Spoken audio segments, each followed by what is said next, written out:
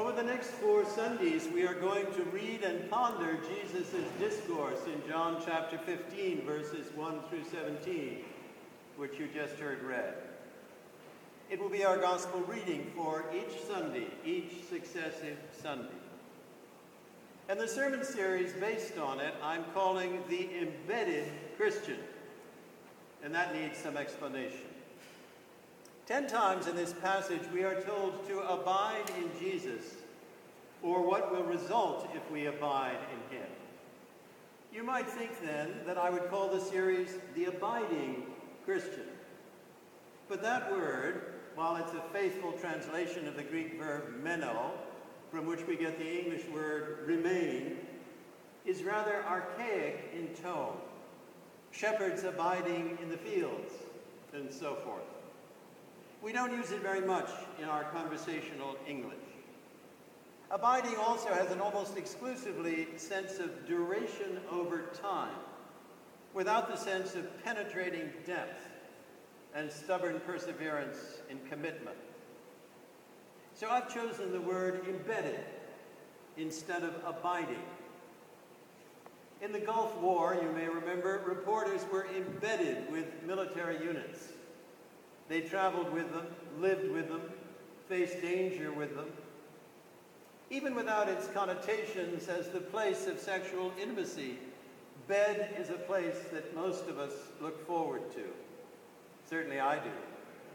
And to be in bed with somebody means to have them as an ally, to work closely with them, to share their agenda and their priorities.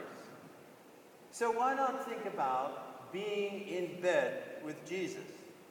About being an embedded Christian, as opposed to being a shallow-rooted, lip-serving, culturally conditioned, double-minded, half-hearted follower of his.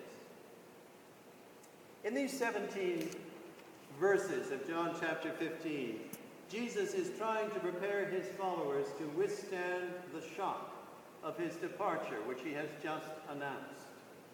And not just the shock of his departure, but the trauma of the manner of it.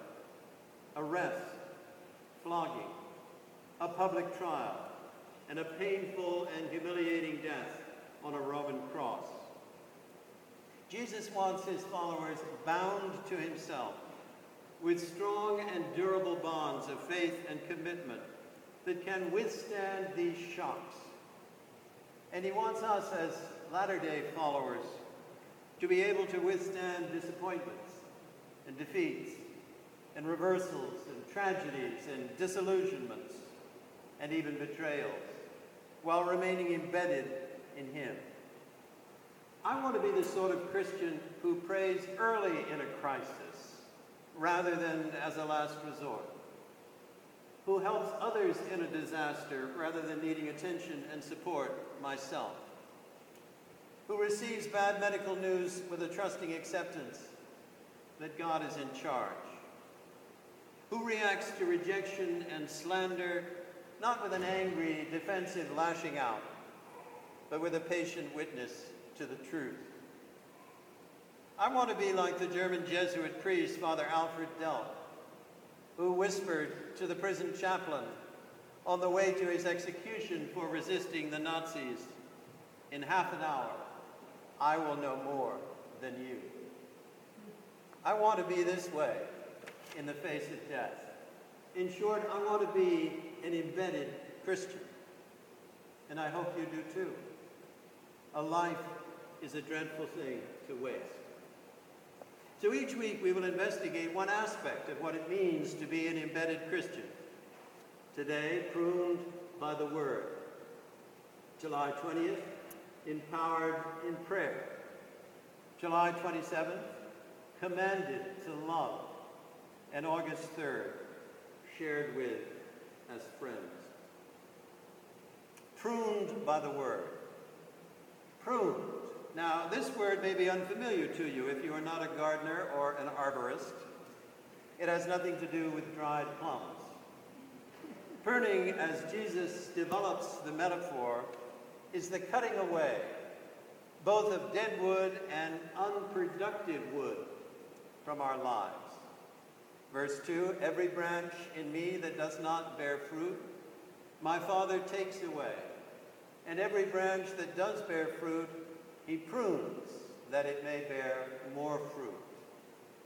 In verse 5, Jesus says, I am the vine, you are the branches. And verse 6 contains a solemn warning. If anyone does not abide in me, he is thrown away like a branch and withers, and the branches are gathered, thrown into the fire, and burned. In our first reading from Isaiah chapter 5, Israel is the vineyard of the Lord of hosts, but it is being punished for producing violence and injustice rather than the fruits of righteousness. In our psalm, Psalm 80, there is a thrice repeated plea for God's deliverance. Restore us, O God, let your face shine, that we may be saved. And again, Israel is the vine of God's planting. And again, it is under punishment for sin. In verses 17 and 18, the psalmist foresees a deliverer. But let your hand be on the man of your right hand, the Son of Man whom you have made strong for yourself. Then we shall not turn back from you. Give us life, and we will call upon your name. Perhaps this background is why Jesus begins our gospel reading with the words, I am the true vine, and my Father, as in Isaiah 5 and Psalm 80, is the vine dresser. Jesus is saying that he is the true Israel of God, replacing a rebellious people in order to redeem them and us. But how are you and I to be pruned? What in this metaphor is the pruning saw or the loppers? Verse 3 makes it clear. Already you are clean, that is pruned, because of the word that I have spoken to you. And in verse 7, if you abide in me and my words abide in you, ask whatever you wish, and it will be done for you.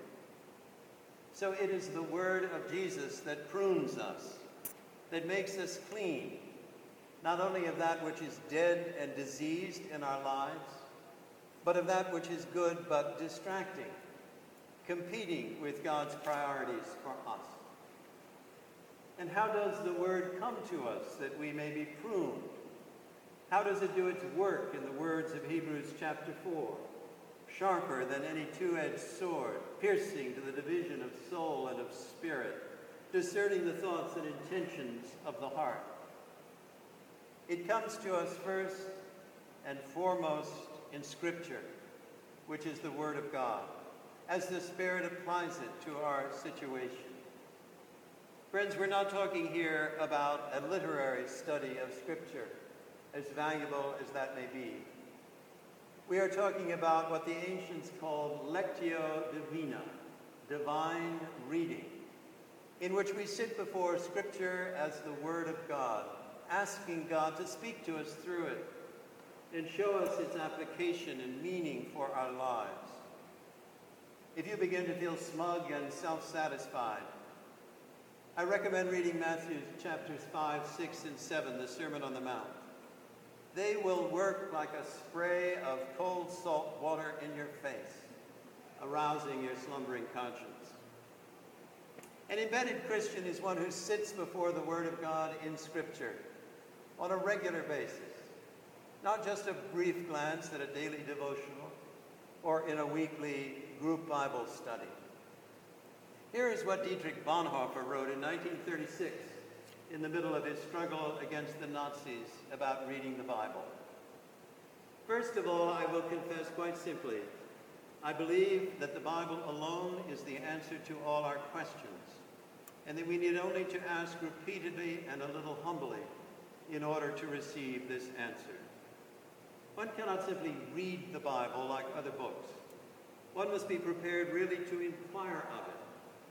Only then will it reveal itself. Only if we expect from it the ultimate answer shall we receive it. That is because in the Bible, God speaks to us. And one cannot simply think about God in one's own strength. One has to inquire of him. Only if we seek him will he answer us. Of course, it is possible to read the Bible like any other book. That is to say, from the point of view of textual criticism, etc. There is nothing to be said against that. Only that is not the method which will reveal to us the heart of the Bible, but only the surface. Just as we do not grasp the words of someone we love by taking them to bits, but by simply receiving them, so that for days they go on lingering in our minds, simply because they are the words of a person we love. And just as these words reveal more and more of the person who said them as we go on like Mary, pondering them in our heart, so it will be with the words of the Bible. Only if we will venture to enter into the words of the Bible, as though in them this God were speaking to us, who loves us and does not will to leave us alone with our questions, only so shall we learn to rejoice in the Bible. It is I who determine, if it is I who determine where God is to be found, then I shall always find a God who corresponds to me in some way, who is obliging, who is connected to my own nature. But if God determines where he is to be found, then it will be in a place which is not immediately pleasing to my nature and which is not at all congenial to me. This place is the cross of Christ. And whoever would find him must go to the foot of the cross, as the Sermon on the Mount commands. This is not according to our nature at all. It is entirely contrary to it. But this is the message of the Bible, not only in the New, but also in the Old Testament. And I would like to tell you now quite personally, since I have learned to read the Bible in this way, and this has not been for so very long, it becomes every day more wonderful to me.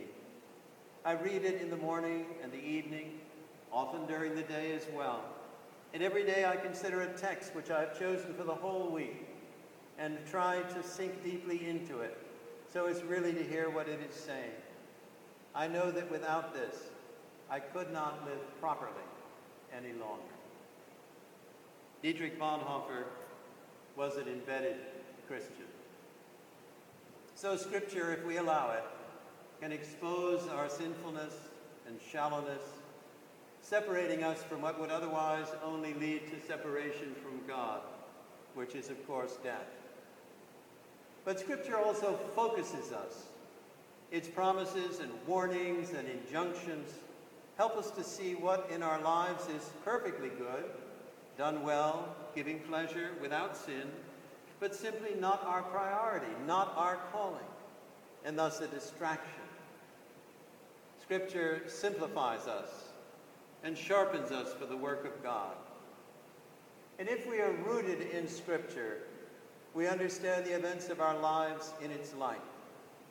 The mischance, the lost opportunity, the unexpected rejection, the unanticipated reversal can all be understood as God's pruning. A dependent relationship we are in ends, and we are painfully and reluctantly freed to grow. A professional opportunity is closed off, and our ministry in the Christian community has more of our time and energy. Sometimes the pruning will be severe. If the time ever comes when I am wheelchair-bound and visually impaired, I trust I will receive this pruning as an opportunity to spend more time in intercessory prayer.